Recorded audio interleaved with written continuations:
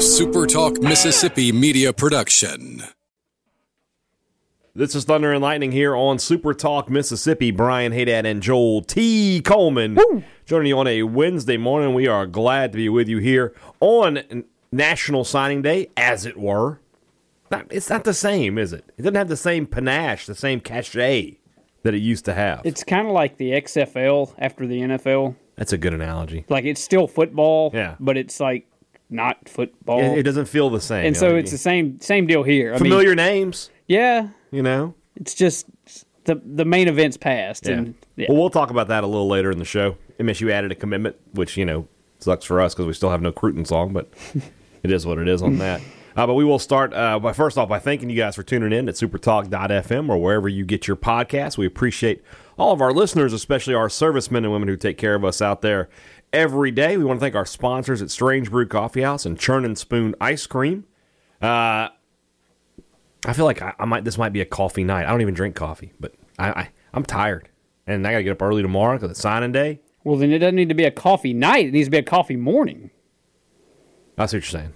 Yeah. Yeah, because, if you drink coffee at night, then you're not going to sleep, and then... Yeah, you're right, you're right. Ooh, okay. Yeah. Figure it out. See, I don't drink coffee. I don't know what to do. I don't know what to do with my hands. Step one. Go to Strange Brew. That's a given. And then we figure it out from there. I got a free one up there. I might take advantage of that. I think I've got a new one I've got a free one at the new location, but I have not been to the new location yet. Well, that might be a reason to go check that out. Yeah, so. yeah. Also want to thank our sponsor at College Corner. Go to collegecornerstore.com, or you can shop at either one of their two locations in the capital city area in Ridgeland. They're over by Fleet Feet, and Flowood. They're over by the Half Shell. And you can check out the huge selection, the best selection of MSU merchandise. If you're headed up to Starkville this weekend or maybe next weekend for some baseball, don't worry about waiting in line here in Starkville. Don't worry about hitting up those shops when you can just go to College Corner, pick up what you need, and be in the stadium ready to roll. Mississippi State was not ready to roll. Another first half deficit that Mississippi State could not come out of. Played Kentucky even in the second half. I did not realize a lot of points in the second half. Both teams scored 49 points in the second half, but State an 8-point deficit at the half, and that's where it ends up. 80-72 is the final. I can sum it up just like this. State just didn't shoot the ball well enough to win. They out-rebounded Kentucky by 2. They didn't turn the ball over much, only 10 turnovers on the night. Kentucky only had 8. Just did not shoot the ball well enough. 37% from the field, 31% from 3, and shot 10 less free throws than Kentucky made. Part of Mississippi State's scoring in this winning streak they were having was they were getting to the line and making them, and it was the tables were turned on them tonight. You look at Nick Richards, 27 points, 13 of 15 shooting, and quickly for Kentucky was 14 of 14 from the line. Those two guys combined are 27 of 29 off the line. Big night for them. Richards really had the better of his matchup with Reggie Perry. He had 27 and 11. Perry had 14 and 8, but it was a very quiet 14 and 8. Perry was 4 of 16 from the field. State gets into double digits with 4 different scorers. I'll say it eventually. Stewart and Woodard lead the team with 15. Carter had 12. Adu had 7 and 11 rebounds. Good night for him. 4 blocks as well. Missed a couple. State missed. It's an 8-point game. I can find you 4 shots at the rim that State missed. If they just made those shots in the first 5 possessions, Adu missed 2. He had a dunk and a layup that he missed. I know Perry missed 1. Witherspoon missed a layup late. Carter missed a layup late. Just not a good shooting night for the Bulldogs, and it really just boiled down to that. Had they, giving up 80 points is not what you want, obviously, but State played well enough to win this game had they just shot the ball better. Yeah. Kind of funny how that works. You make shots, you win games. Ben Howland, I think, said it best the other day. State was going to have to play the entire 40 minutes to win the game at Rupp. Yeah. They just were. You dig yourself an early hole at Rupp, and odds are you're not going to climb out of it. You're just not, yeah. And for what seems like I don't know what it is now. It seems like every game now, State's digging these holes between 6 and 16 points, and you do that against Kentucky, and you're not going to win. No.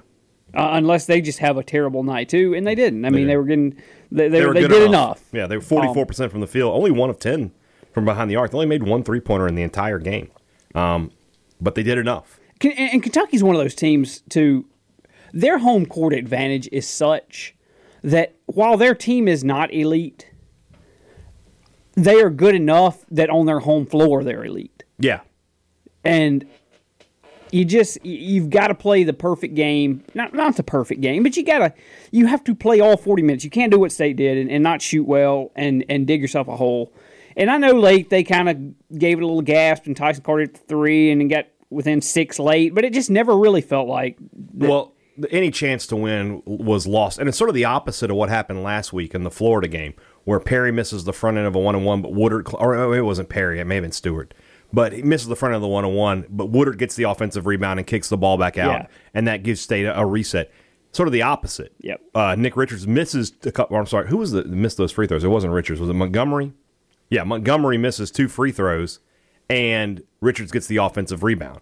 You know, if that happens, if you get that, State's down 6 with a chance to cut it to 3. I think still 2.5 to go in the game. You're still very much in the game, but instead Kentucky gets the ball back and they score, and then State sort of played back. I thought it was going to be one of those. I thought it was going to be a tremendous bad beat there at the end. State was a 7-point underdog, and they lose by 8. I just saw like Carter's going to launch a 3 at the end and just kill it, but it didn't happen that way. Just not good enough. Not good enough. And you know, I think we you and I both agree that not going to take too much away from this. No. You know, I mean, State is still in the position, and I think the latest bracketology had them as an 11 seed. They can easily work their way up just by winning the games they're favored to win. They don't have an opportunity really now for another marquee win. They can get a quadrant 1 win by winning at Arkansas, who I think will stay in the top 75, obviously, even with their loss tonight. I don't know if you watched any of that game. They were up 11 with like 6 minutes to go, and then they just stopped scoring. Yeah. And then Auburn goes into overtime. So that's 2 weeks in a row now. Auburn's had to win on the road in overtime. They're pretty good. That's still that may be one of those situations though where it's a loss that Arkansas may still move up in the net though. Could very well do that. Which for State's purposes they need to. Yeah, they need Arkansas to keep moving up in the net. You want that. You want that because that could give you another quadrant 1 win if they get, of course, and stay in the top 30. Yeah. But. So for State though, let me ask you this though. You look at the way State's played in their losses this year. All of their losses are to teams that are probably, well, except for Alabama. Alabama's not going to make the tournament, I don't think. They lost again tonight. They lost to Tennessee in a game at home. They lost to Tennessee at home in a game they had a big lead. Alabama's kind of Jekyll and Hyde. Like they can be really good. If they aren't hitting threes, they aren't winning games. Yeah. Simple as that. Auburn is the opposite. Auburn cannot be hitting threes and still win games. I don't know how they do it. But you lose to Villanova. La Tech is in first place in Conference USA. New Mexico State is in first place in the WAC.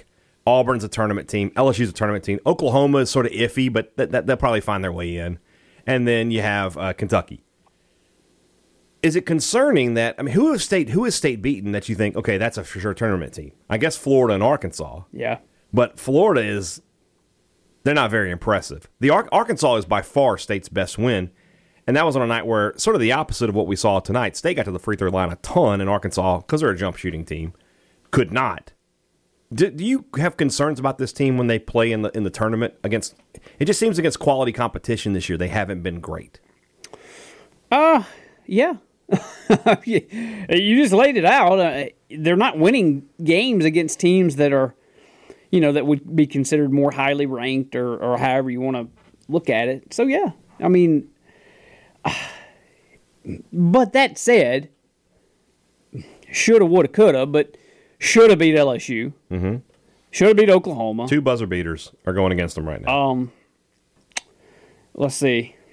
I'm trying to think back in the non-con. It's been a long time ago. Cause they played really, really badly against New Mexico State.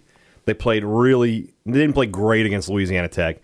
The Villanova game, they played really well. And if they had a fully engaged Nick Weatherspoon, they probably had a chance to win that game. That's the problem. That might have been the best game State's played all year, aside from... I think that they played really well in the second half of Florida, in the second half of Tennessee. But you go back to that Villanova game, there was a stretch where Villanova went on like a 12-0 run, and they got the lead. And that was like a 5-minute stretch. Other than that, State completely outplayed them. I mean, I might say that Mizzou game may have been their best total game of the year. Yeah, but I know it's you're Mizzou. playing a bunch of ham and eggers there. So. Yeah, I guess so. But, yeah, it's concerning, but it's not like I would think, if State gets into the tournament, it's not like I'm sitting there thinking on the first weekend they have no chance. Right. It's just they've been right there, and for whatever reason, either in Robert Woodard's case against Oklahoma, the shot didn't fall. LSU against State, the shot for LSU did fall. You've kind of had, I don't want to say it's luck, because, there's obviously some skill and defense and talent and everything else involved there, so you don't want to say luck, but then again, those things could have easily gone the other way, and then you and I aren't having this discussion. One little T90 thing. So I know T90 is probably not a word, but it's one I just made up. It's Ackermanese. Amen to that. So, yeah, it is kind of like aggravating or whatever for State that they can't get the job done, but I don't think that you look at it and it hinders your ability to foresee them winning like a tournament game on the opening weekend. Right. If they can get there. Yeah, and right now, if they're an 11 seed, they're playing a 6 seed, so they're probably playing a Power 5 team, sort of a similar resume to them. State's one of these teams, when they play at their best, they're very, very good. They can play with almost anybody in the country. But when they don't play at their best, they're very, very beatable. And especially tonight, you could see how easily Perry was frustrated with how things were going. Richards had the better of that matchup from the start of the game, and Perry just couldn't get any shots off. It's also frustrating to watch State sometimes and watch them again. Watching this game tonight, especially the way Kentucky was able to continually get Richards open looks and put him in good positions, and State could not do the same for Reggie Perry until really late in the game. That's frustrating, and you could Perry's body language was not good tonight. Nick Weatherspoon's wasn't great either. I get the frustration. You're losing and you're not playing well. I get that, but it felt like, I don't know, gave up's not the right word, but it felt like they got away from themselves. They let it get away from themselves a little too early in the game. Mentally, the State just looked like they got out of it earlier than they should have. Maybe am I just seeing that, or did you see some of that too? Well, a lot of that has to do with the fact that you're down by basically 10 for what seemed like the whole game. It just, when you sit there and no matter how much you fight, scratch, claw, get a little something going, it seems like every time you look at the scoreboard, you're down 8 to 10 to 12 points. And you just kind of feel like you're running on a treadmill, And so I could easily see how that could be frustrating and things. So yeah, I don't think I ever at any point watched the game and questioned effort or anything like that. It was just they didn't play well enough to beat Kentucky. And I hate to be Mr. Captain Obvious over here, but that's just the bottom line. They just didn't. And guess what? A lot of teams go to Lexington, don't play well enough to beat Kentucky. It happens. And for State, it's happened 50 of their 55 trips that they've ever taken up there. Indeed, yeah. That's just how it goes for State. And again, I know it's got to be frustrating for those guys, but I don't think that big picture anything changed. In fact, big picture tonight, it would have been much better with a win, of course, but big picture, it actually probably helped your net and everything else just to play. I think we talked about that even in a loss, the net's probably going to go up a couple of spots. Yeah, so they were at 38, so they might be at 36 or something like that. We'll see Wednesday morning how much it bumped up, but it's not going to be a painful loss. No, I don't think that's the frustrating loss, maybe, but painful. It's frustrating because you felt like this was a team you could go up there and punch with. Yeah, and it was basically Kentucky did to State tonight or Tuesday night, I guess. What State had done the previous 5 games in the SEC, they just bullied them a little bit. Yeah, State's usually the team doing the bullying. I think was not the case here. I think a little something can be said for State, and I feel like I've been throwing a lot of sunshine pumping into every show here, but I'll go right ahead here. The fact that they kept punching in the second half. Yeah, they never gave up. They didn't let it get away from them. Yeah. And they were right there. It was pretty obvious that Kentucky was probably going to win the game, but you could convince yourself there in the last 5 minutes if you get things that rebound, fall right, you get a shot. If you get the rebound off the free throw, you're down 6 with 2.5 to play. That's an incredibly manageable deficit. Yeah. You hit one 3-pointer, now it's a 3-point game, and at that point, you've got them on their heels, and you got the crowd going, oh, no, we're going to lose another one here. But instead, credit to Kentucky, they made the play that then they had to make and took care of it from there. So State will look to get back on the winning track against Vanderbilt, who has they haven't played tonight. Now that's one I'll say. You lose they better get on the winning track. You lose that game, you're in a lot of trouble. Yeah. You're probably that's going to be a black mark that's going to be hard to erase from your resume. We went into that Missouri game back when State was 0-3 in the conference, and that's a must-win, and basically said State kind of needed to win out in that homestand, which they did. This Vandy game is pretty much a must-win for your tournament hopes. I mean, you lose that, it is just... I think every game the rest of the way, if State is the favorite in that game, it's a must-win.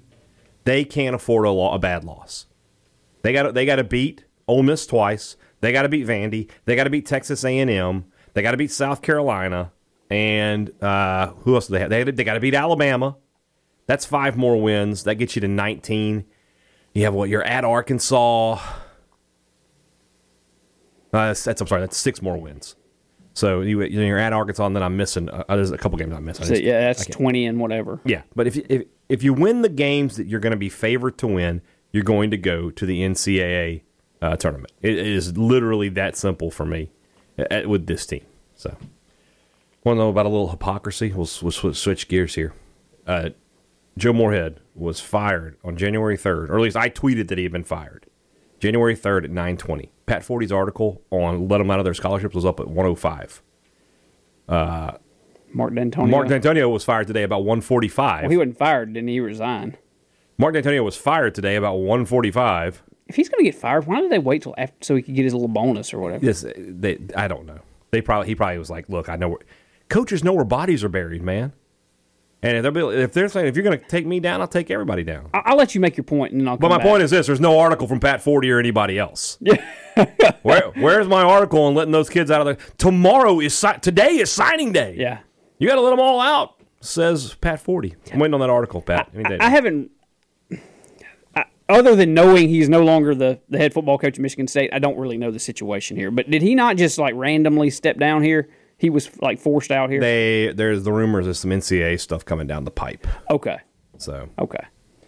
Because apparently, the only thing I read was 2 tweets. Mm-hmm. One, the fact that he was stepping down, and then I saw another one that said something to the effect of, I can't remember who tweeted it, but said that a Michigan State staffer was completely caught off guard by all this. Yes. Yeah, the players and coaches both were surprised. Yeah. But it just is what it is. But it is National Signing Day, Part 2. The sequel, call it what you will. MSU is expecting to sign 4 players today, from what I can tell from reading 24/7 and from everything else. All of those 3 of those players, are currently committed to Mississippi State. One is KJ Costello. One is Kyle Cass, the defensive back from Mississippi Delta Community College. And then the third player that's committed is Jamari Stewart. We talked a little bit about him yesterday, the 3-star linebacker out of Port St. Lucie, Florida. He made his commitment public on Tuesday night. All that's left, the only hay left to put in the barn, as our good friend and host Steve Robertson would say, is Rufus Harvey. And all indications are that he will make the choice to flip from Arkansas State to Mississippi State. And that will be that for this signing class, beyond what State does in the transfer portal in the months to come, which I assume that will happen. Going to be a very uneventful day, I would imagine. I'm excited to see how long Mike Leach can talk about 4 players. Now, one of them is KJ Costello, so he's probably going to have quite a bit to say about him. But so for State, you're talking about they're going to end up signing, 26, 27 players? It's sort of interesting how this sort of fluctuated. When Moorhead was here, we were saying, okay, State will probably sign 3 or 4 more. And then there was some rumor mill work in the opening days of Leach that, they might sign 8 or 9 more guys. And somehow it's gotten back to 3 or 4. Now, I think they've just lost out on some guys. They would take Dylan Spencer. They would take Khalil Benson, but it looks like both of those guys are going to go out of state. And that's just, it reminds me of, there was a few years ago, when Ole Miss, the first year that they were under NCAA stuff, they said they took they voluntarily reduced didn't hand out some scholarships voluntarily. And all I could think was they got left at the altar by 8 guys on signing day. And it was the year they would have taken Simmons, they would have taken Rashawn Gary, they would have taken all these guys. And they just didn't because they didn't get them.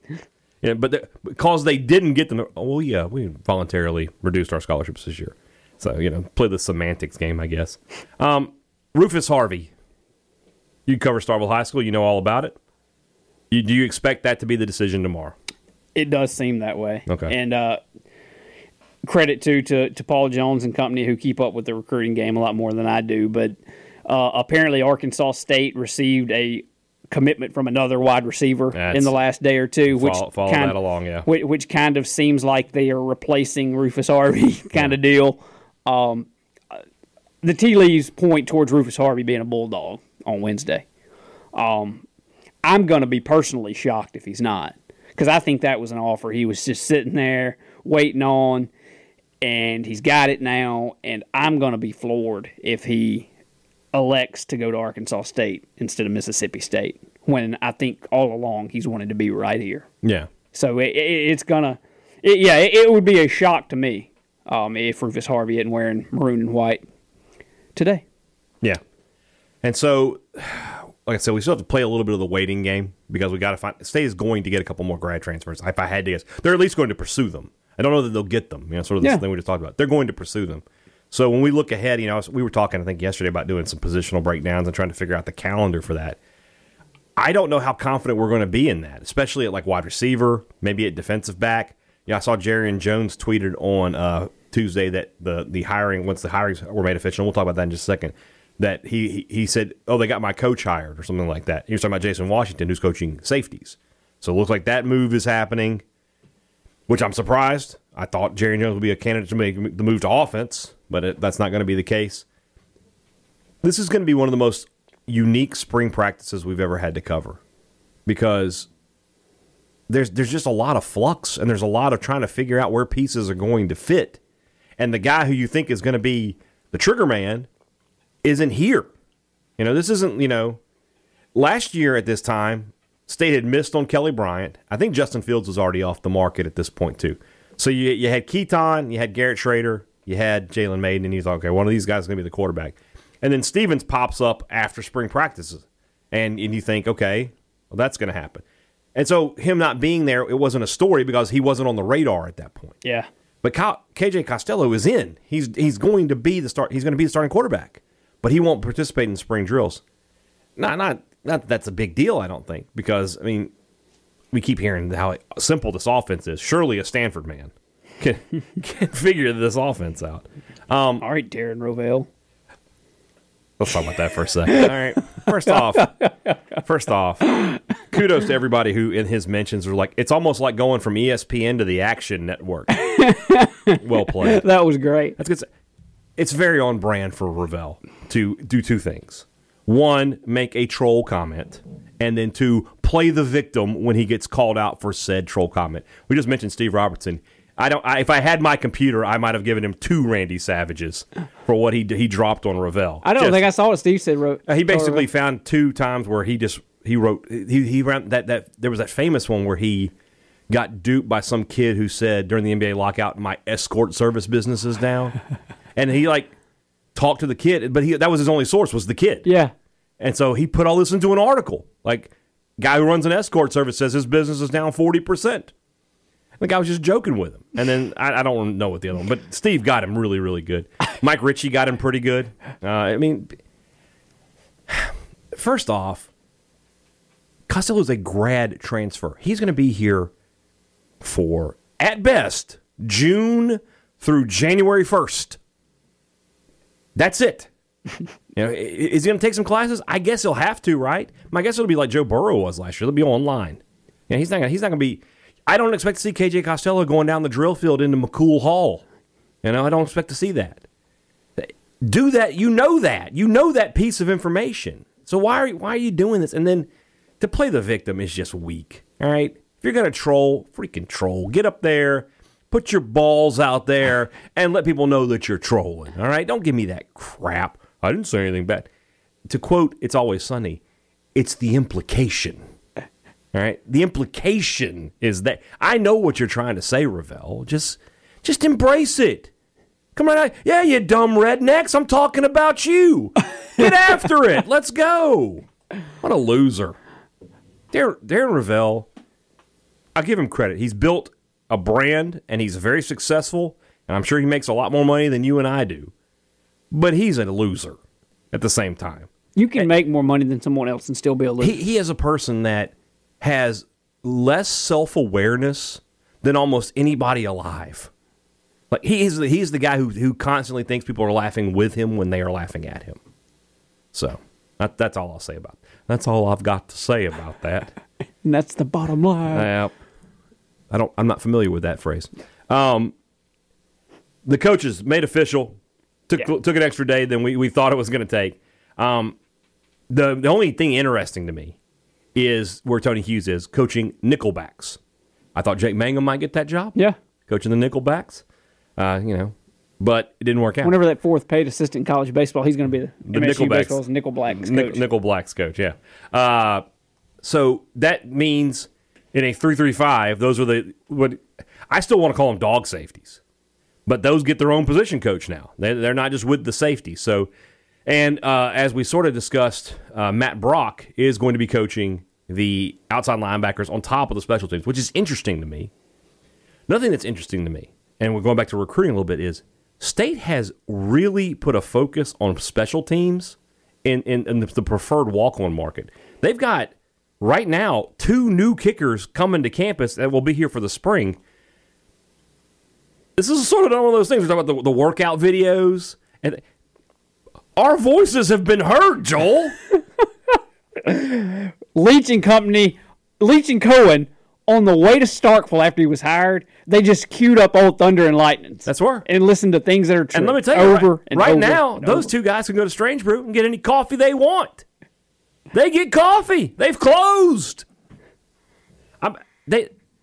Right now, State is going to go into spring with, assuming Brandon Ruiz is still coming, and I believe that he is. I haven't heard that he's not. So Brandon Ruiz, Jace Chrisman, Scott Goodman, Nolan McCord, and then I don't know the last kid's name. Hayes Hammond, is that right? No, that's the long snapper. He's a long snapper. Oh. The guy today. He just committed. Yeah, he just committed today. I feel bad now. I thought we were going to get to the whole show without having to stop and see look. who can find it first. It's a race, and the race is on, and here comes pride in the backstretch.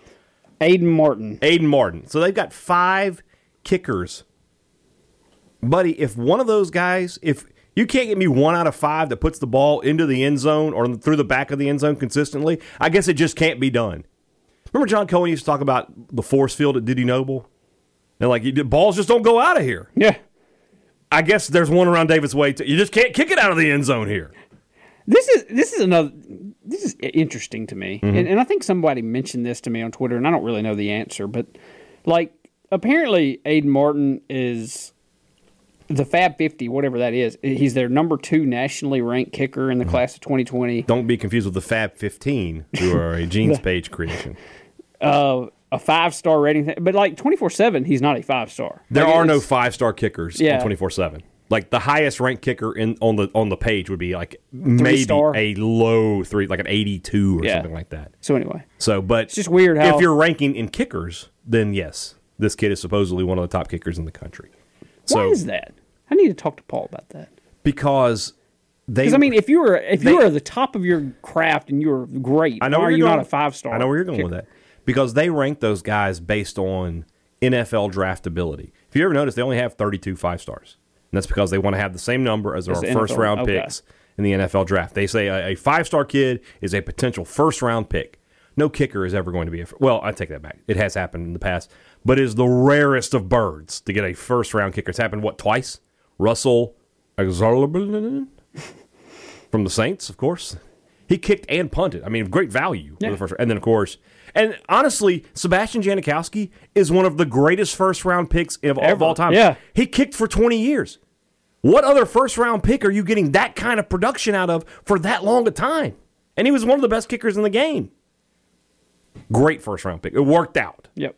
But that said, you see where they're going with that. So, I don't think I realized, and maybe that makes me a dummy, which, whatever. I don't think I realized there was only 32 because of the whole NFL 32. That's the way they do that. So if there's an expansion in the NFL, they expand the 5-star? They might expand the 5-stars at that point. So, and for me, but the difference, I look at things in tiers, right? The top 10 guys, sure. They should all be surefire NFL guys. Like 20 through 50 are basically all the same, right? The 50th best player in the country and the 20th best player in the country, you're going to make me look it up. But I don't feel like there's a huge difference in them. Let's look at 2016. All right, the 2016 player rankings for that year. And let's see who was the 20th best player, because these are guys who should either be, true. They should either be in the NFL by now, or they should be what's the word I'm looking for? Like the seniors, yes, all American about to type be players. yeah. So let me get this here nationally. All right. See how many busts we have in here too. All right, the number 20 player in 2016 was McTelvin Agim, who plays. I think he's in the NFL now. Played at Arkansas, defensive tackle. Good player for them. He was the 20th best player. The 50th best player that year, Patrick Hudson at Texas, who is a name I recognize. He's an offensive lineman. Is he in the NFL? Let's find out. I think they both are. Patrick Hudson. You're just going to have to deal with it. We're looking stuff up. Now, he had to retire. He got injured. Okay. But I remember, that's why I knew that name. I knew that medically I had to retire. But was a good player for them. Who's 51? We'll do it that way. 51 is probably going to be another jabron. Another random guy. Yeah. Doesn't want to load here. Antoine Jackson Jr. from Auburn, defensive tackle for them, who's a pretty good player. So, yeah, I mean, there's just not a huge year. 53 was N'Keal Harry, first-round pick of the Patriots last year. Not a huge difference between those guys and then the next tier down is sort of the same. Once you start getting into like the low 4 stars, the guys who are like 93, 92, there is not a lick of difference in real life between them and an 88. So that's just how I see things. Let's see here. Who's a Midland 4-star here? The 100th. Let's see. Who's the name that I recognize? Kendall Jones. He's a good player for Auburn or for Alabama. I'm sorry. He was ranked 96th. Dwayne Haskins was 91. Ben Cleveland, who's an All-American at Georgia, was 90. I mean, there's just not a huge difference in these guys. So for me, State's class is mainly guys in that 85 to 88 kind of range. With the right coaching and the right scheme, those guys can easily be just as productive as somebody who's currently at 92, 93. But that said, the difference between state and elite teams is there's no of those top 20 guys. Yeah. You're just not getting those guys. And state is, what is it? What does that say? Clemson has more 5-stars committed right now than State has ever signed. And I don't mean in a season. I mean ever. Ever. They have more 5-stars in one class than State's ever signed in the history of football since they've been doing recruiting rankings. So, see how that works. We will talk to Coach Leach today at 2 o'clock, and then afterwards with the assistant coaches for the first time. I won't be there for that, but Joel will be, so certainly follow along with him. I'll be at the Leach press conference, but I won't be for the afterward stuff. So follow Joel, and he'll tell you what's what with all the new assistant coaches. Tomorrow's show is the Rumblings. We'll bring that back. We'll recap signing day a little bit, but we will take all of your questions about recruiting, about basketball, or about life. If you really need advice, and you're so desperate for it that you're coming to Joel and me, we'll help you out. Yeah. We're not afraid to do it. We have lots of experience. Don't know that it's good experience. Yeah. Don't know that it's experience that will actually help you. But speaking of experience that you and I have, let's give a quick shout out and congratulations to our good friend Brett Hudson, who has entered the world of fatherhood as of today. Yeah. His 2 daughters, Harper and Emma, I tried to combine them into one name there. Harper and Emma are doing well, as is Mother Morgan, as far as I know. Everything's good there. I asked if Harper Hudson if the middle initial was an H, and it's not. He didn't tell me what it was, but it's not. And I was just like, we were begging for the triple H. We were so close to playing the game, but it didn't work out. So, Brett, congratulations. I hope you got enough sleep in your life up to now, because you're done with that. Absolutely, you have 2 that aren't that far apart, but at least there's some far apart. These are 1 day old apiece. Yeah, I have 2 that are 2 years apart. Yeah, and both of them have pretty much always been pretty good sleepers for the most part. Yeah, just I feel bad for Brett, because they did the whole thing. The second night's the worst night, right? And what I firmly believe, and I don't know this because I don't know how to talk to babies. But I've always believed that that's because that's the night where it dawns on them, I'm not going back in. Like, the first night, they're just so thrown off by what just happened. Yeah. Like, all right, it'll be okay. It's going to be all right. And then, like... I'm only dreaming. Yeah. I'm only dreaming. And, 31 hours in, they go, they're not putting me back in there. This is my life now. And they can't handle it. So, tomorrow night, with double the pleasure, double the fun on that, good luck, buddy. Better you than me. That's all I'm going to say. Congrats, Brett. Talk to you guys on Thursday. For Joel T. Coleman. This one's for you, Brett. Woo! I'm Brian Haydad. Thanks for listening to Thunder and Lightning on Super Talk Mississippi. A Super Talk Mississippi media production.